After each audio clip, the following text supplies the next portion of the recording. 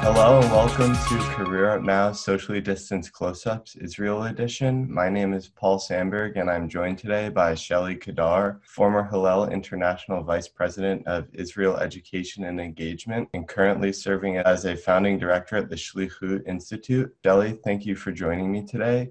Thank you, Paul. If you don't mind, please share with me a brief story of how you got to become the founding director of the Shlichut Institute after working with Hillel.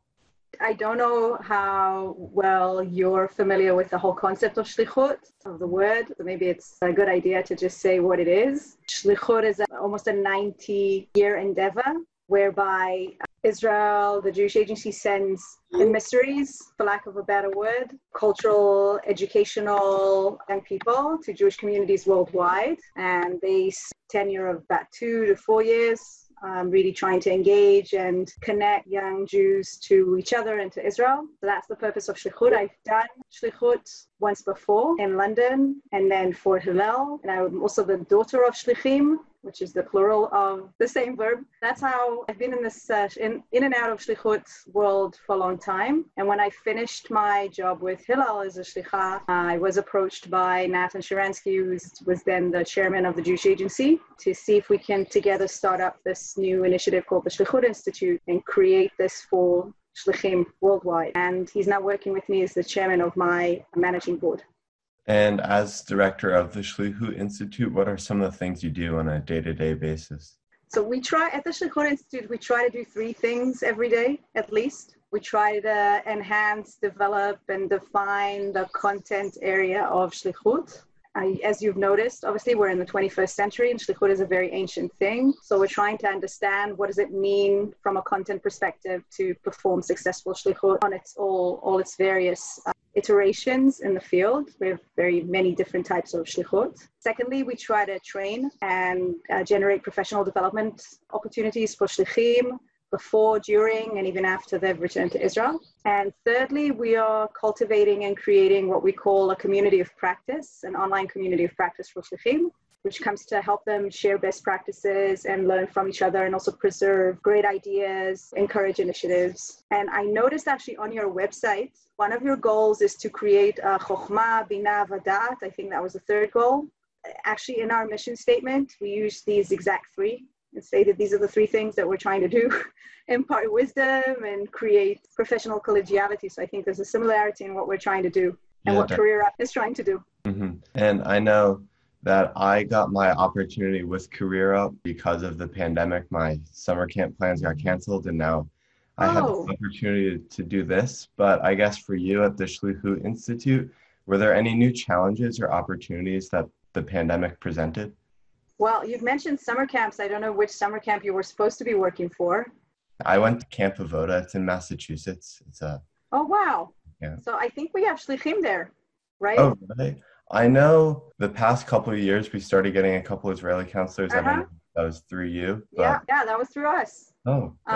And obviously they didn't come this summer because of the pandemic. So definitely our work since March 5th, I can say, I can even identify the moment after APAC policy conference finished and a lot of us, with me, myself included, and we dispersed back into our different countries and states. We understood that this was going to become a very serious thing. And as early as March, we began developing Israel engagement and education tools online and really intensively training all shlichim as well as our teams on how to switch to working remotely. This was before people were even under quarantine or self-quarantine. This was very, very early on.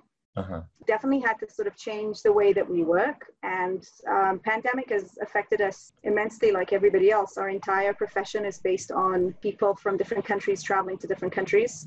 That's not really easy to do nowadays, even though we do have shlichim coming to the United States as we speak. There were 2 that flew today, but it's very complicated. And also we couldn't create big events or generate classes or even go inside schools and synagogues, all the things that we were used to do. So there was a lot of actually innovation that came through this. We've learned how to do things on smaller budget, but extremely creative. And also, I think what the pandemic has enabled us is to also look nationwide and globally when we look at Israel content. Whereas before, like Camp Avoda would have their 2 shlichim and they would only focus on Camp Avoda. This summer, the shlichim that worked virtually actually worked with a lot of different camps, and we were able to crisscross and leverage different resources. there's also good things that are coming out of this. Yeah, definitely. And more broadly, what would you say is one core value that's guided you throughout your entire life? Wow, that's a big question. For one core value for my entire life, Yeah. I speak a lot about two professionally. I want to speak professionally and not from a family or Jewish perspective. Because I think from a Jewish perspective, definitely meaning in Hebrew, mashma'ut, constantly trying to create things, experiences, and my life meaningful and to be meaningful for others. That's personally. On a professional level, I usually use two words, which are, the second one I don't know how to translate into English, but the first one is trust, and the second one is to give people just the benefit of the doubt. And I find that when you have trust and you're able to give people the benefit of the doubt, you can actually overcome any professional situation. The same with this pandemic. Some people say, we don't want your program right now. And we need to understand that that's not saying that they don't like us anymore or they don't like programming anymore. Sometimes it's just about being busy with other things, and that's giving people the benefit of the doubt and trusting them that we're in this together. Yeah. So those are values. So I gave you three instead of one. That's bad. That's okay. It's good to have a lot of values, I guess. I guess so. Is there something you wish you had known before you started your career? Everybody that starts in the Jewish world, especially the Jewish educational professional world, is sometimes overwhelmed by the amount of hands in the pudding, we say, a lot of different hands in the pudding, and not to get discouraged by the fact that you feel that on every corner that you're sitting, there are a lot of other different people. It's actually a good thing. It's a very small bubble. Jewish educational arena, everybody knows everybody, I think, in many ways. So I wish I would have known that and not be intimidated by it at the beginning. It didn't intimidate me that much. I'm here. Yeah. But I think sometimes it's overwhelming to people. Yeah, definitely. And I know your institute does a lot to bring emissaries and shlichim to the States, but what specific ways does the institute and your job intersect more with Israeli affairs? Israeli affairs, do you mean current affairs? Current affairs? Firstly, we send shlichim all over the world, not just the United States. And the returning shlichim, they're about, on a normal year, we would have about over 2,000 shlichim returning every year from their different missions. So it's a big cohort of people. And the Jewish agency is investing a lot in helping shlichim firstly reacclimate themselves at home and become really good advocates of the good values that they've learned abroad from Jewish communities, like pluralism and conversation and listening. So there are a lot of different initiatives that take place through the network of shlichim alumni. For example, at the moment with the pandemic, we've done various things, but I think the most recent and impressive is that we have an academic course offered for returning shlichim that teaches them how to be community managers in times of crisis. And they're actually going to be certified in community crisis management with the Tel Aviv University. And that's a huge thing. It means that we're giving tens of people the opportunity to be very valuable in their communities.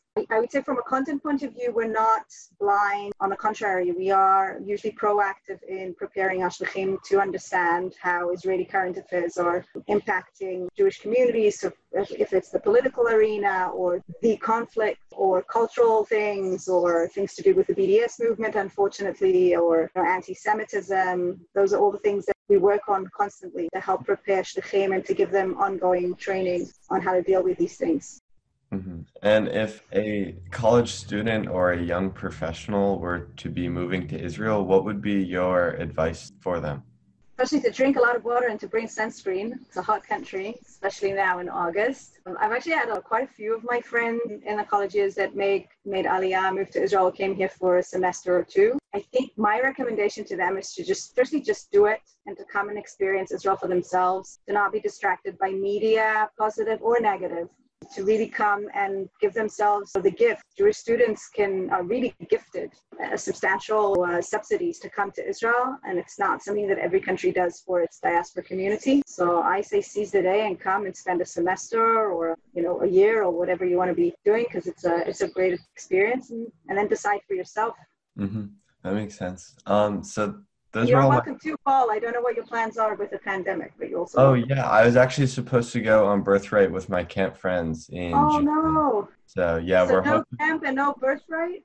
Yeah, it was a pretty different summer than I'm used to, but. Oh, wow. I'm sorry. Birthright it's devastating to me that Birthright hasn't happened. Yeah, it's definitely tough. Hopefully I'll be able to get there next summer, but. Yeah, please don't give up on Birthright. I think you'll have a great experience. Definitely. I definitely will not give up on that opportunity. But those were all the questions I had for today. So thanks again for joining me and sharing your story for Career Up Now Socially Distanced Close-Up podcasts. And I look forward to keeping in touch with you, and I wish you the best in your future. Thank you. And I look forward to seeing you in Israel as soon as you can. Thank you. Wish you good health. Thank you. You too. Well, thanks. Bye-bye. Bye.